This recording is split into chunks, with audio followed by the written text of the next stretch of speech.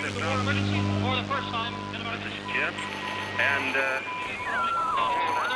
Receiving this message. We are Ken Jennings and John Roderick. We speak to you from our present, which we can only assume is your distant past, the turbulent time that was the early 21st century. Fearing the great cataclysm that will surely befall our civilization, we began this monumental reference of strange and obscure human knowledge. These recordings represent our attempt to compile and preserve wonders and esoterica that would otherwise be lost. So whether you're listening from an advanced civilization or have just reinvented the technology to decrypt our transmissions, this is our legacy to you. This is our time capsule. This is the Omnibus.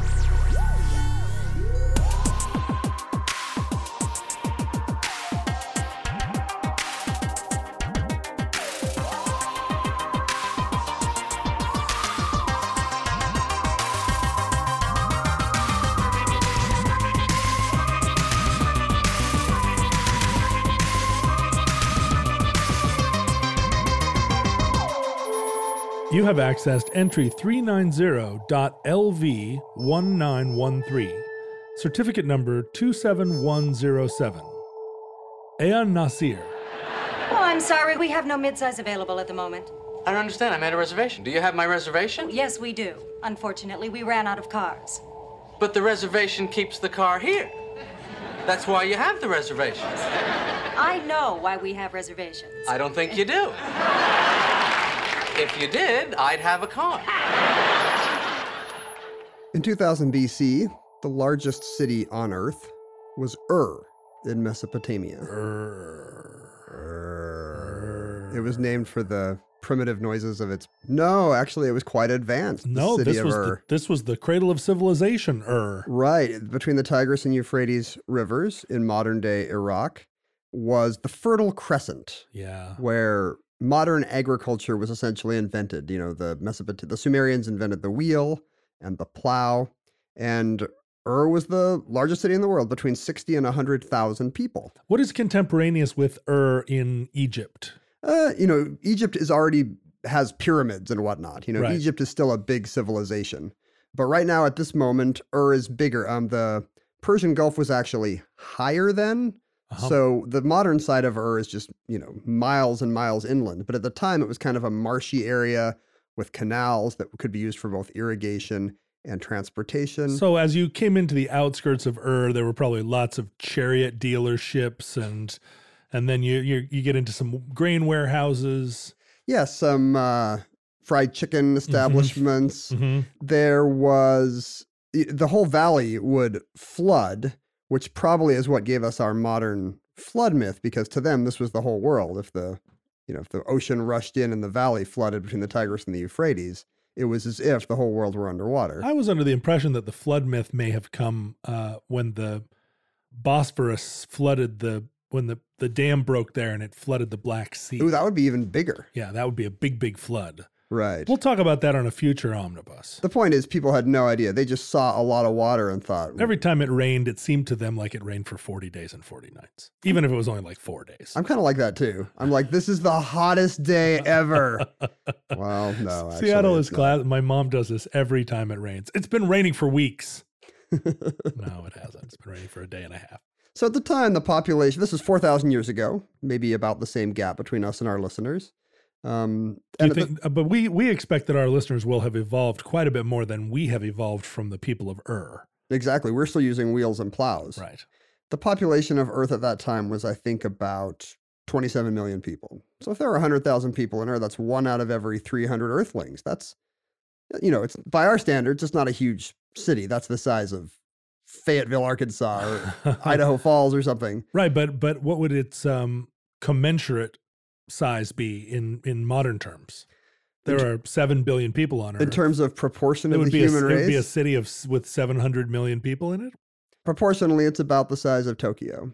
30 million people. The greater Tokyo area. Which is, that's about the population of the Earth then. 27 million people. Today, you can find that in and around Delhi or Seoul. Mexico City. Sure, but back then, that was everybody. And had the greatest density, and among other things, besides the invention of the wheel and plow and so forth, they invented writing. They invented cuneiform. Right, which was cuneiform was basically like it was dots and dashes for all intents and purposes, right? Cuneiform means wedge shape. So it's kind of these little triangle lines with triangles in them in different orders. And it appears to have evolved from like accounting practices, people who needed to count and keep track of stuff. Right. Because once you've invented agriculture, you want to know how many of this you have and how many of that you have and how big your land is. So a lot of the oldest documents are just tallies of like receipts, basically. Yeah, which is kind of disappointing. You would hope that they would be great laws or poetry. And in the case of our guy, Aya Nasir, it's actually even worse than that. It's letters of complaint. It's angry emails, basically. How do you mean worse than that? That's the highest form of literature now. A lot of these cuneiform were angry tweets. They were written on clay tablets. Is that true of all cuneiform, or was it also written like ink on papyrus, or was it confined to fired clay? There may have been some etching, but it was mostly fired clay. If you wanted to write somebody an angry letter, you'd go to your scribe, who would have a big thing of wet clay. And you would be like, you send this from me to him. And he would have to... And CC his boss. And right. It's like a stenographer. It would be like, Lazam, take a letter. And he'd take his little stick out from behind his ear and start putting weird triangles on this big sheet of clay. And then you'd have to bake it and I guess carry it to the guy. So it would be like getting the 10 Commandments every time you got an email. Well, people... one of the wonderful things about the ancient world is that labor was cheap and material was expensive. Right. We live in a world now where material is cheap and labor is expensive. So now it seems crazy that you would have a guy with a stick and also somebody to bake the plate and then somebody to run it to the guy. But back then, I mean, it was all make work stuff. It certainly made everything slower. Well, than email, yeah, but they couldn't avail themselves of email then. I'm just saying efficiency doesn't exist if you've got to engage in a small army of laborers every time you want to do some small task. It's also crazy considering that the average lifespan of somebody was probably about 40 years old. Sure. So every time this guy takes a letter, he's thinking, this is like in dog years. I'm spending like a week on this. So Aya Nasir got a lot of angry. He's like the United Airlines of his time.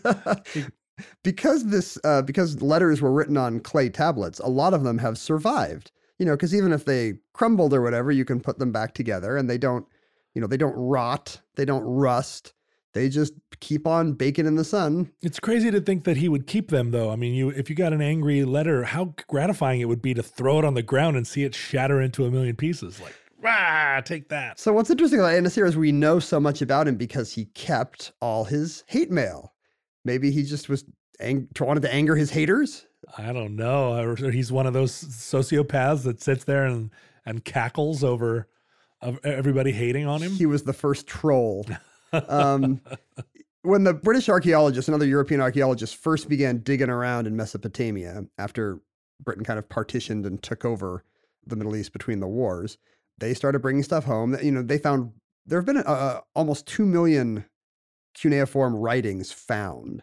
Wow. And, because we live in an age where labor is expensive, most have not been translated. A tiny, tiny fraction of these someone has actually looked at and read. Did cuneiform then venture out from Mesopotamia to become kind of a lingua franca of the whole region? It was used all over Sumeria, but it started to gradually it had evolved from kind of proto writing, a series of symbols, and it gradually evolved within the next 1,000 years, I think, into the Phoenician alphabet, which then became Greek and Latin and all of our stuff, right? So all of our writing, including our modern Roman alphabet, eventually date back to cuneiform. Yeah, well, it seems like half of the tweets I read are just written in little wedge-shaped depressions in a piece of clay. Those are called emojis. Those are new. Oh, is that what that little poop is? I thought you were going to say that most of your hate mail came from like people with wedge-shaped heads. Well, no, what happens, a lot of my hate mail is hand-delivered, and it's like... It's on plates. It's not etched in the plate. It's actually rotten spaghetti. One of the great British archaeologists who was digging around the archaeological site of Ur then was a guy named Leonard Woolley. He was one of the first modern methodical archaeologists. He'd gone to Oxford with T.E. Lawrence, Lawrence of Arabia. But he had some eccentricities, one of which, for example, is that as he drew his map of ancient Ur, as he excavated it, he gave all the streets the names of streets and lanes in his beloved Oxford. Of course he did. Remembering his Oxonian days. You know, whenever you say bad things about the colonial era, there's always some new wrinkle that's like small, just a tiny little thing, but so telling. Yeah, just when you thought you've seen all the things the colonizers can do, here's something new and appalling. I've seen this map of, I think, John Smith exploring the coast of Virginia. And every time he sees a little inlet, he just names it after some place in Devon or whatever. Like, this is West Fork or whatever. You know, they didn't even go ashore there. There's no Indian village there. He just wanted to give everything the most humdrum name imaginable. And this was true of Leonard Woolley.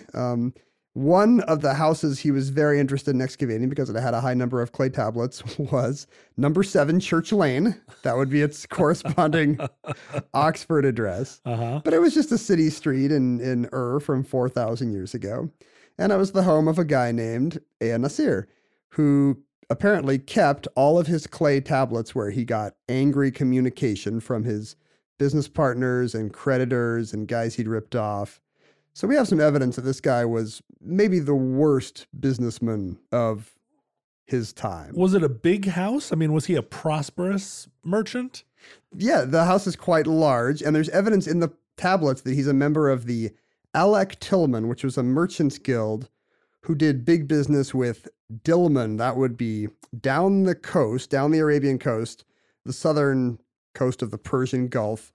Dilmun was a region that controlled all of the ports along there. In a lot of the Sumerian epics, it's like an earthly paradise where nobody grows old, nobody dies, predators don't eat their prey. And it might be the source of our Garden of Eden. The lion and the lamb lay down together. Exactly. The Sumerians believed that was literally happening in Dilmun. But maybe Ea Nasir did not believe that because he was actually trading with Dilmun. Right. He was an importer-exporter. He knew what a cesspool Dilmun really was. Right. He didn't believe the hype on the travel posters. He was importing copper. This was the Bronze Age. Mm-hmm. You need copper if you're going to make bronze. In my opinion, there's 2 main things you need to make bronze. You want some copper. Yeah. And you want some tin. That's kind of a controversial opinion. I don't know. I would call it tipper if I were going to name it.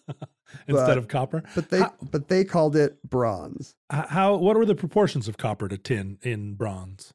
I've never made bronze. Bronze is one of the many alloys that I have never made in some kind of home foundry. Do you know how to make bronze? Yeah, bronze is, copper is a really bad metal to use for axes. It's too soft. But if you add tin to it, a little bit like 10% tin, you can... a smidgen of tin? Just put a smidge of tin in there. It becomes bronze, which is harder and or more ductile. It's a more useful... In fact, originally it was arsenic that they put in with copper. Really? Yeah. But then they kept licking the wheel and the plow and they would just die. Well, and the fumes, the arsenic fumes as they were mixing it. So then they figured out those are toxic, arsenic fumes. Luckily, labor's cheap back then. That's right. That's the beauty of living in a time when materials are expensive but labor's cheap. You could just kill 50 people to make one axe. Yeah, for 500 years they used arsenic and it wasn't a problem. But then they started mixing tin, and then that was, they're always experimenting with alloys, those crazy ancients. That's how Ur got to be the biggest city in the world. They just stopped killing thousands of people every year. All of a sudden, licking their axes. Their population went crazy. So copper's super valuable, and you need to import it from Dilmun, this coastal area on the Persian Gulf. And that's where Ea Nasir made his money. That was his big entrepreneurial idea, importing copper up to Mesopotamia where people could make stuff out of it. But he was an Urian, not a Dilmanian. Right. He was a native of Ur, not unlike Abraham in the Bible, for example. Mm-hmm. Abraham, the founder of some pretty good religions, the patriarch of Judaism, Christianity, Islam, all the greats. Kind of like Eric Clapton, 3 different supergroups right there. Abraham, I mean, we're the children of Abraham. We talk about it all the time. Name a religion that Abraham didn't found. I dare you. Buddhism. Okay, that's actually a fair point. Yeah. Abraham did not invent Buddhism. No. Zoroastrianism. He also did not invent Zoroastrianism. Okay, stop naming religions that Abraham did not found. The Bible tells us he was born in Ur of the Chaldees. Right. Chaldees? I would say Chaldees, but it does have an H in there. I do like to say the CH is a Chaldees. C because it makes me sound knowledgeable. Yeah. Like you put a little on it. How do you say the mineral like? Is it chalcedony or chalcedony? Chalcedony. You say like Hanukkah? Chalcedony. I really love this chalcedony. It is chalcedony. Chalcedony. Wow. I never would have guessed. But it is probably the Chaldeans. Anyway, so the Abrahamic city of Ur, modern scholars do identify with the Ur of Ea-Nasir. Of course, Abraham took off. He headed for Canaan. He had other stuff to do. Born in Babylonia, moved to Arizona. Abraham? Abraham. How do you spell the city of Dolman? Dilmun. Dilmun. Dilmun. You're certainly not looking that up on a computer because you already know. We know all this stuff off the top of our heads. You were just curious how to spell it. Well, so you can picture it correctly when you visualize the word in your head. I know how to spell it in Sumerian and in Arabic. What I didn't know was which transliteration. It's a little triangle going this way, triangle going this way, two triangles going this way.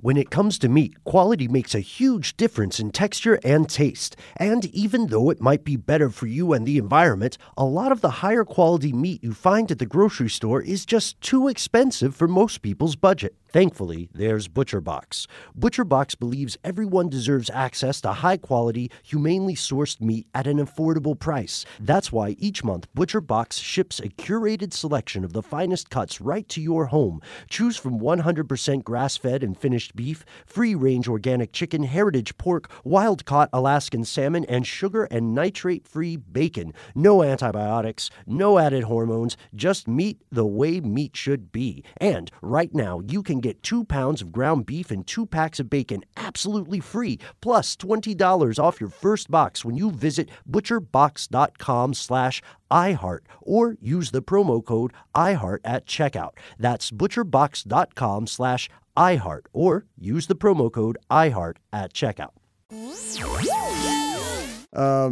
Apparently, Ea-Nasir had some kind of contract with the palace. At the time, Ur was in the city-state of Larsa, run by King Rimsin I.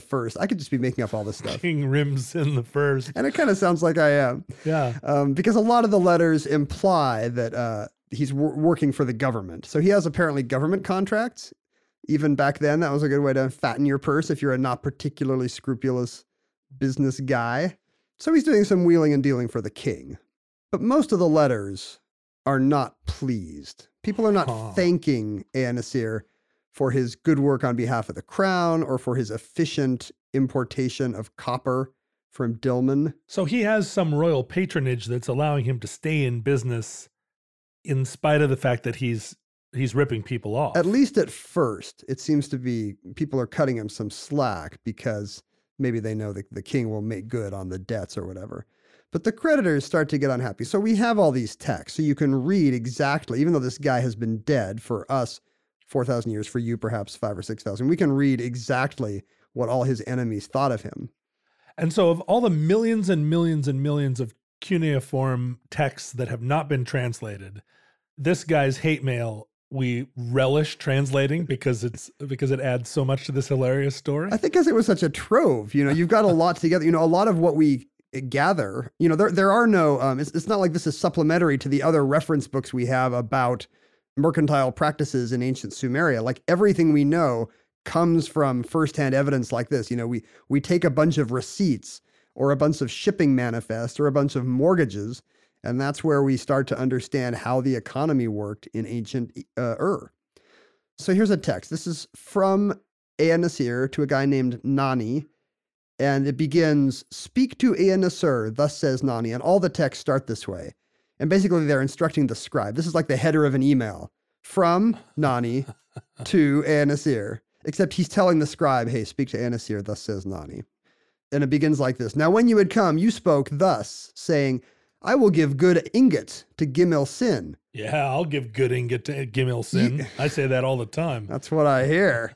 This you said to me when you had come, but you had not done it. So he's reminding him, hey, you said you'd give Gimil Sin all these awesome copper ingots, and guess what? Nothing. Right. You have offered bad ingots to my messenger. Ooh, dog. Ea Nasir is doing some kind of ingot bait and switch. Well, this is a thing. I'm going to start saying bad ingots. You're going to I'm going to start. go on Twitter and just be like, oh, those are bad ingots. That tweet is a low quality ingot. I came on here with the promise of good Twitter ingots. So apparently when Ea Nasir gave the bad ingots to his messenger, he said, this is a direct quote from the tablet, if you will take it, take it. If you will not take it, go away. Wow. Tough talk. Strong words. Ea Nasir had been reading some kind of, the Forceful Businessman bestseller on a clay tablet. And he had learned how to negotiate with tough tactics like, if you will take it, take it. If you will not take it, go away. Sounds like he's read The Art of the Deal. Who am I that you are treating me in this manner? So Nani is personally affronted. Oh, well, this is always a good way to go about a business negotiation, is to say, do you know who I am? Because apparently he does. He does know who Nani is. Yeah. Nani is some kind of gentleman because he says, treat me with such contempt, and that between gentlemen such as we are. So really it's like you and I, yeah, we're from the class of men that should not have to deal with these shenanigans. Well, yeah, we're sending runners back and forth with our pots, with our writing on pots. Our feet aren't down in the gutter. We're up here wearing robes of fine linen. And that was a legal distinction at the time. I mean, the Code of Hammurabi, the groundbreaking Sumerian law, is still a few centuries away. But if you read Hammurabi, the punishments and the crimes are totally different if you do them to a gentleman versus a common person. Sure. I mean, it's the crack cocaine has 100 times more prosecutable power than powder cocaine. Exactly. And it's all because of the class of the people who are using it. And that was true then as well. You could kill all the poor Sumerians you wanted, it was a field day, but sure, throw arsenic on them and roll them up in a ball. Make them lick your axe. You don't even have to get blood on it. You just have to be like, just lick this like just 50 times. Lick my axe. Kiss my axe. But if you did that to a gentleman, the penalties were very harsh. There was essentially multiple levels of law. Nani goes on to say, I have written to you to receive my purse, but you have neglected it. Who is there among the Dilmun traders who has acted against me in this way? I don't want to cast aspersions on Nani, who's apparently had a rough time of it here, but he's a bit of a drama queen. I went into the North Face store downtown Seattle one time because I had a complaint about a backpack, and I feel like I sounded a lot like Nani. I was like, who am I that thou shalt give me such a defective backpack? Well, first you say, I want to speak to the manager. Yes. And that's your version of two such gentlemen such as ourselves. Like, I'm not dealing with this peasant this on the cash register. On a spring break from college. No, I want to talk to the 27-year-old manager of this establishment. What's interesting to Leonard Woolley and other people reading this is what's also not in the tablet. He does not include a blessing formula. Oh, which I guess would be the equivalent of starting out with your email like, hey, how was your weekend? Hope Susan and the kids are well. So the ingots. So there's a formality to written communication, and it is absent. Yeah, it would be customary to say something about, the sun god Shamash who smiles on our deal or whatever, and may he bless all our endeavors. And Nani does not do that. He jumps right into, so you told the messenger the ingots were going to be the good kind of ingots. Oh, boy. Let me ask you this personally, Ken. Do you see red sometimes when you're communicating with people? Do people on Twitter get under your skin, or do you get emails from people where you reply in a state of anger, or do you always maintain your cool? So here's the thing. I feel like I'm maintaining my cool at the time. Like, let me disarm this loser with my rapier wit. I don't feel like I'm out of control. But I definitely have had the experience of reading back and thinking, I was a little hard on that guy. Yeah. Just because he said I was a howdy-doody looking dumbass and was not going to read my parenting tips on Lifehacker. Uh-huh. This is just a hypothetical example that Sure, may or may not have happened yesterday. For instance. Like, did I need to drag that guy in front of all of my Twitter followers by saying, it's okay, your wife says those kids aren't yours anyway? Oh. I didn't have to do that. Smack. But see, that's funny. I mean, you're at least doing a funny smackdown. I sometimes will, You'll just wish wrath on people unto will. the third and the fourth generation? I'll be just like, I will offer no like ingratiating greeting. I will not say, "How are your children?" I will say, "Die in a fire." And it's a terrible way of getting business done. I tend to be ingratiating, but the passive aggressive kind of ingratiating. I just had somebody post a comment on something of mine online that said, "Is this the guy from Jeopardy? Because screw this guy. He came into our Barnes & Noble once and tried to use counterfeit coupons and he was trespassing." And I was like, what is going on here? Who is she thinking of? It couldn't have been me. And then I actually did remember. It was your dad. Note. It was one of the many Ken Jennings impersonators I have out there protecting my life and limb. No, it actually was some case where I had gone to this bookstore with a $5 coupon off from their website. And they had been like, "Yeah, we've had people bringing in counterfeit coupons all the time. Don't try to defraud us." And I was a little bit angry. I felt like a $5 coupon? They accused me of bringing in a bad ingot. It was a $5 off on a DVD. And so I was like, "Ooh, hey." Right. Oh, boy. This is going to be $15. I'm going to use this coupon. Yeah. And, I'm not one of these couponers. But this wasn't around here. This was somewhere out in... No, this was downtown Seattle, Barnes & Noble. Interesting. In the basement of Pacific Place. And I was getting a little far afield from A. Nasir, but I'm gonna get this off my chest. No, this is exactly so. In thousands of years from now, people are going to be remembering my bad business dealings. I'm going to be the A. Nasir of the lava men of the future. The future archaeologists are going to be sifting through all of our emails, and they're going to come upon this treasure trove of angry emails to Ken Jennings about his coupon counterfeit racket. Look at this cash register receipt from Square. He tipped on the pre-tax amount. So what happened? Well, I just said, no, this is a real coupon. And I showed it on their website because, I had a phone. So I could be like, "No, look, this is actually a coupon on your website. It says you're going to honor this." And they were like, "Yeah, no, there's no way you could have got that. That was like a new coupon from this week." But I didn't wait for it to come in the mail. I just printed it out from your website. "Yeah, you're going to have to talk to the website, tech support." And I'm getting increasingly like, "But this is why are you not $5? And so I did the Nani thing of being like, we are both gentlemen. Sure. And I was like, if I was running a Barnes & Noble, I would love the customers that kept an eye on the deals and on the website and came in regularly with the new, these are the faithful customers that are gentle people. Do I speak not the truth? We must rise above these petty disagreements. So you're trying to do the meta thing where, hey, I'm Barnes & Noble managerial material like you. Surely we can come to some understanding. And she was just not having it. She felt like you were weaseling. You were doubling down. Yeah, and years and years later, I found out she still thinks I'm a scofflaw who was trying to cheat Barnes & Noble by changing the dates on coupons or something. Did you communicate to her and say like, "Hey, it was all a misunderstanding. Can I buy you coffee? Can I send you $5? No, I just replied and said, "What?" Because people were commenting on it. People were like, "Wait, what? Ken was trying to cheat Barnes & Noble with bad ingots?" And I was like, "Yeah, that was one of the worst customer service experiences of my life. Like, you guys were awful." Good. And I left it at that. Good. But I feel like my attempt to be Nani and be like, "Surely we can work this out as the professional class," did not actually work. No, sometimes you have to pull your scimitar out of its scabbard and rattle it. That's what I thought I was doing with my phone.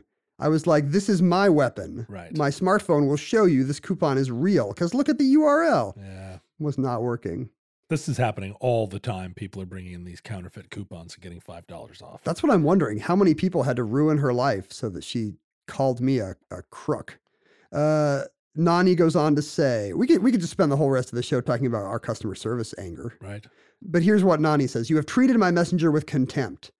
And further, with regard to the silver that you have taken with you from my house, you make this discussion." Oh, the silver is the money. That's money. So that's what is going to buy the copper. Right. They're using silver to buy copper. It's confusing. It seems like they're kind of downgrading. In the future, many, many, many, many millennia from now, when their form of exchange is just like this like manufactured meat that we're just working on now. Like 3D printed meat stuff. I feel like this is the money of the future.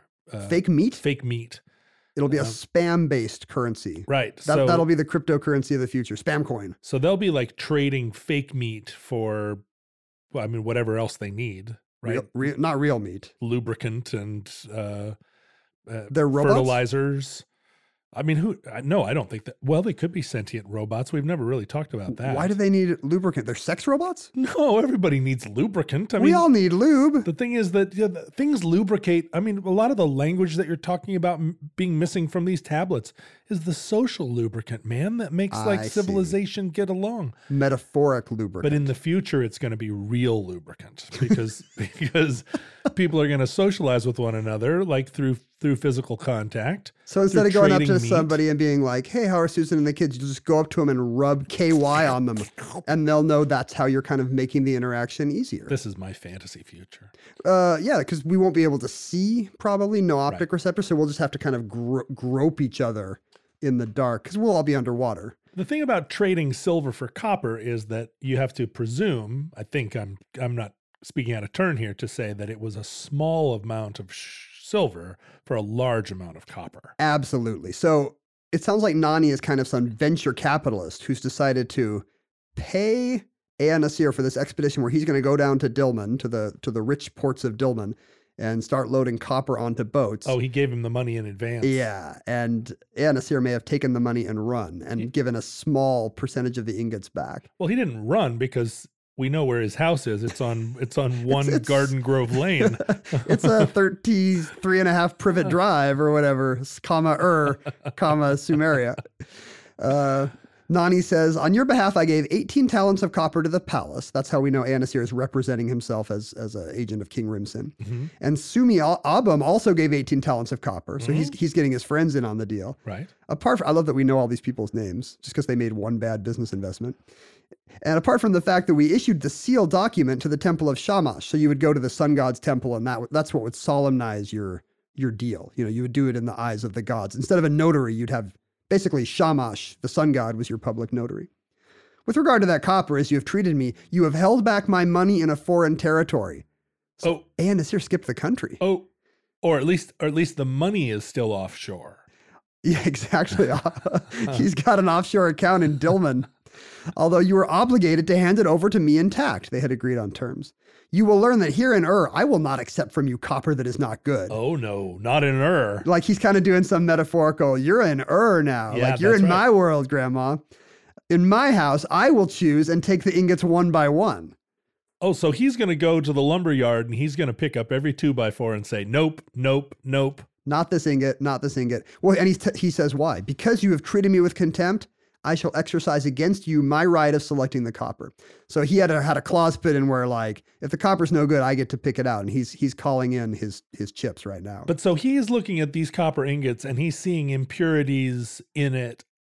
And he thinks he can pick up an ingot and say, like, yeah, this is a good one. I mean, I feel maybe he's got a guy. Yeah. Do you think he's got a guy? He's probably got a copper guy. The Bible, the Bible is full of, and I think Hammurabi as well, full of instructions to the people. Don't, use a good set of balances. Don't be one of these crooked butchers or metal workers who has like a heavy balance and a light balance so you can rip people off. Like they were very into having good balances. And maybe that's what's going to happen here. Here's the size of the ingot. Let's weigh it against our balance and see if it actually is the expected weight and density. Have you always wanted to learn to play an instrument? Maybe you've even tried at some point, but gave up because you felt lessons were too expensive or that you just didn't have the time. Thankfully, there's Musician. Musician is the fun, easy, and affordable way to learn guitar, piano, bass, ukulele, and even singing. Just download the app to your desktop, tablet, or phone and start playing. Musician gives you 24/7 access to a vast catalog of video lessons from professionally trained educators, as well as thousands of exercises and songs across dozens of music genres, all tailored to your goals. And with Musician's award-winning technology that listens to you play, you'll get real-time feedback on timing and accuracy so you can actually see yourself improving as you learn. Start your extended 14-day free trial of Musician's Premium Plus package at musician.com/start. That's unlimited access to thousands of lessons, exercises, and songs on as many instruments as you want for 2 whole weeks. Just go to musician.com/start. That's YOUSICIAN.com/start. So much of commerce is sort of structured around ideas of fairness and protecting yourself against cheats. And you wonder, like, there's something about human beings and our culture, even millennia ago, where there have always been cheats. And it seems like the ones who go into these kind of mercantile endeavors may be more likely to be cheats than the regular. Maybe it's just opportunity. I don't know. But it's interesting to think like how much our system of dealing with cheats and our system of protecting oneself against cheats was also a system that evolved over time. I mean, the first person that was ever cheated was Cain. he made what he thought was a nice sacrifice. Look at these nice veggies. Yeah. Oh, not wait. enough. Yeah. Not enough. And Cain. then he got mad. Yeah. But so we're watching here on these cuneiform tablets, part of our own patrimony of working out how to deal with this. Because An-Nazir, obviously, I mean, you're not leading up to a series of tablets that were found where justice was delivered unto An-Nazir, right? It seems like he got away with this. Yeah, if there's a tablet, if maybe there is no tablet where he makes good on the debts, but for whatever reason, he kept all the ones where people are complaining, and there are a lot. There's, it looks like well over a dozen of these, and they're from different people. Here's another guy who's mad named Abitaram, and this is kind of tricky to talk about in an audio format because a lot of this communication regards a middleman whose name is spelled Nigga-Nanna.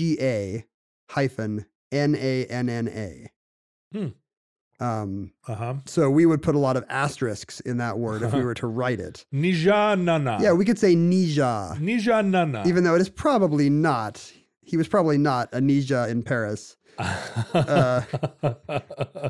Well, I mean, you know, if you're taking Sumerian and translating it through like Semitic Akkadian, we don't know anything about the pronunciation, right? You're going to throw double G's in there all the time. An-Nazir left us no voicemails, right. So we don't know how to say these vowels. So yeah, let's hope that this middleman's name is not the worst racial slur of our time. Oh, well, it could have an R at the end, which would make it even worse. That's true. At least this is one that you can say if you're a rapper. You hear it on the radio in cafes all the time. But you're not allowed to sing along. You have to stop singing abruptly at certain parts of the song. You're not allowed to sing along. Yeah. When I say you, I mean any Caucasian listeners in the future. You howdy doody looking are not allowed to sing along.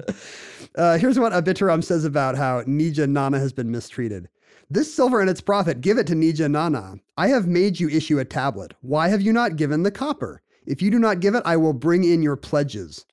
So there's some kind of mortgages or loans that this guy can call in. He's going to bring in the pledges. He can bring An-Nazir's world crashing down on his head. And it's all about copper. He's not he's not trading grain. He's not trading donkeys. He does branch out later after a bunch of these. Well, yeah, probably he got run out of the copper business. Here's one from Imki Sin. Shamash bless your life. So at least this one starts with the blessing formula. Give good copper under seal to Nija-Nanna. Now you have had one issue 10 shekels of silver. In order that your heart shall not be troubled, give good copper to him. Yeah. He's appealing to his sense of well-being. Come on, give him good copper. You're going to sleep well at night if you just give Nija-Nanna some good copper. Do you not know how tired I am? Wow, that's probably like, this has been our third letter advising you of this matter, sir, you know? Right. And when you arrive with Itsurabi, so that's how we know that An-Nazir has a partner. When you arrive with Itsurabi, take it away and give it to Nija-Nanna. Yeah. So he's just saying over and over. Please. We've gone over this several times. Do you not know how tired I am? Just give it to Nija-Nanna. Just please. All I want right now. Here's another guy named Appa who's apparently using the same middleman. Imki Sin, Abitaram, and Appa are all using Nija-Nanna, who must be some kind of nexus or escrow agent. Appa says, this copper of mine, give it to Nija-Nanna, good copper, in order that my heart shall not be troubled. They're so dramatic here in They're speaking from the heart. Well, you know, how much of our business stuff is just a voice we can put on, you know, like, it is my duty to advise you. You know, we just have all these phrases that we use. Right. And I'm sure that's what these phrases are to them. Like, they have not invented this kind of legalistic version of Sumerian or whatever they speak. But they're all emotional appeals. Right. And it's interesting how they don't mask the actual relationship level of the deal under a level of contracts and formality like we do. Right. Like what they're really saying is, this is keeping me up nights. This is very stressful. That the ingots are not good. But no one is threatening him with really violence, or I mean, they're threatening him with like, I'm going to uphold the terms of this contract. I'm gonna, I'm allowed to call in some loans here. Like, yeah, this is an advanced people who are not gonna just cleave him in two if he doesn't deliver the ingots. But there's kind of there's no appeal to like a law enforcement aspect. No one's threatening him with. Could there be like debtor's prison? You'd think, right? Sure, or maybe they're too polite to mention it. Yeah, perhaps so. This is the early stage. These guys think of themselves as friends. These are the guys at the golf club being like, hey, I've got an opportunity for you, Abitaram. I'm going down to Dillman and I'm going to get some ingots. Some good copper. I'm not going to bring you those bad ingots. Remember that time we did with Nijanana where you got the bad ingots. And apparently he's working in finished goods as well, because in this note from Appa, he reminds him that he's also owed 1 copper kettle, which can hold 15 ka of water. And then he's also owed 10 minas of other copper. So he's working in finished copper goods now as well. And this is what the first evidence that Ea Nasir is sort of branching out. We later see him exporting fabrics to Dillman. Mm-hmm. There's evidence that he gets into land speculation, real estate, money lending, secondhand clothing. Secondhand clothing? So, a man after my own heart. Yeah, he's thrifting. So, I don't know if that means the copper deal didn't go well, or if he's just one of these guys with a finger in a lot of pies. I was just in San Francisco last week, and I was speaking to some kind of... like a finger in the pie organization? Yeah, I think it was called FITP. Uh-huh. It was a bunch of guys who non-ironically refer to themselves as thought leaders and influencers. Oh, dear. I think some of them might have been saying influencer with the accent on the second syllable. Influencer. So they're not just... Wow. They're not just influencing, they're influencing. Times are changing so fast. How am I going to know how differently to interact with an influencer? By the time you go there next, it's going to be the influenza. It's going to be like the disease.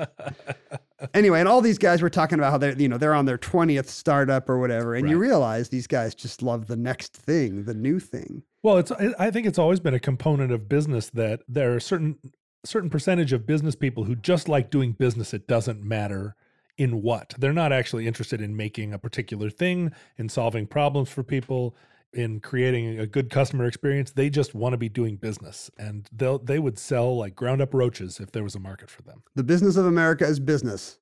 That's what Calvin Coolidge once said, probably to his pygmy hippo or Dorothy Parker. I think we've covered this in past entries in the Omnibus. Yeah, he said it to Billy. He whispered it in his ear. What's good for General Motors is good for America. I can only tell this to you, Billy. You'll never tell. Billy bubbles happily. But yeah, that's kind of the modern view of America. Like, we don't make ingots anymore. Like Bruce Springsteen said, they shut down the ingot factory. And now the business of America is just business, because that's where we get our kicks. They shut down the ingot factory and put up a parking lot. So all did not apparently go well for Ea Nasir. One hint is that he's having to get into all these other businesses. But the main evidence is something that Leonard Woolley himself found when he excavated Ea Nasir's house. It's clear that sometime later in his life, a bunch of his house was partitioned away from him and incorporated into the house next door. These are like row houses. So walls were actually moved and house layouts redesigned to put Ea Nasir in a smaller living space. And what Woolley took away from this is that he did not come back from Dillman and live the affluent retirement, or affluent, as they say in San Francisco. He didn't prosper from his misbegotten ways. No, that he actually, his creditors did catch up with him, that as a result of all these angry communications, that he actually lost part of his house, which makes me wonder why do you think he kept all the tablets? Why does this guy keep all his hate mail? I imagine if he was really like doing bad deals, that they were maybe trophies. Like, there are all kinds of... I do the best deals. Well, and also, I mean, just like he might have felt some strange pride in how much he affected the other people he did business with. Yeah, if he's not a scrupulous guy, this is his trophy heads. These are his deer heads of all the stuff he got away with. These are the guys that fronted him money, and he frittered it away in Dillman. And what were they going to do? It's like my shoebox full of the driver's licenses of all the people I've killed. It's like the shoebox I have of forged Barnes & Noble coupons. And that concludes Ea Nasir, entry 390.LV1913, certificate number 27107 in the omnibus. In the unlikely event that social media still exists in your era, futurelings. Which it could if, for example, I were to etch all my tweets into clay and leave them around my house. Well, that's what I'm going to do, I think. You know, one of the wonderful things about future lubricant is that it will also be conductive and psionically conductive. So people will just lube up, touch each other, and they'll be able to know one another's thoughts and feelings. But does that mean they can touch like my old laptop and read all my tweets and see all my Instagram pictures? I think everyone that you have ever interacted with will keep a biorhythmical memory of you that will contain all of your experience. And that will get passed down through the generations? And then your children's children's children. And so somewhere in their DNA. Once the lubed up tentacles of futurelings embrace one another, they'll be able to feel all of the hate mail that you've ever received from Barnes & Noble echoing through time. Here's my issue. Like, are they going to be so goopy they can't pick up any of this stuff? They're going to find my house. They're going to find out all my printed out tweets on clay tablets, and they won't be able to, they'll just keep slipping through their tentacled hands. Well, they won't need to pick it up. So if they find the omnibus buried, right, they will not be able to lift it out of its hole because they'll just keep getting slime on it, but they can just touch it. All that needs to happen is one being touches it, and then every other being touches that being. This is going to be so great for data retrieval because really nice. You know, we have hours of recordings now, but they're not going to have to sit around and listen on their commute. No. They're just going to have to tap it once, and they will immediately have all this knowledge in their head. Right. Some distant futureling somewhere far, far afield will be able to feel, not just know, but feel the whole experience when your house is subdivided in the future and many of the rooms are taken by your neighbors. When Barnes & Noble moves into my house. Right, because you're bad ingots. But futurelings, for your edification, in case I mispredict this, and in fact, everything on the omnibus is eventually transcribed back into cuneiform. Or if you're just out of goop. If you're out of goop, if you can't get, if you're the future Ea Nasir is actually a goop merchant and is bringing bad goop from down on the Gulf. Or if the goop store is closed and you don't want to wait till 10 tomorrow to listen to our tweets. Well, the goop store is where I get so many good recipes. That's where I learned about my coffee enemas. Would never have known without goop. Thanks, Gwyneth. My coffee enemas, that's the thing I started picking up at Toys R Us. I thought you were going to say My Coffee Enemas was like your new band or something. My Coffee Enemas. My Morning Jacket, My Coffee Enemas. It's a new Drew Barrymore film. You can communicate with us via Facebook, Twitter, and Instagram at Omnibus Project. Our individual handles were at Ken Jennings and at John Roderick.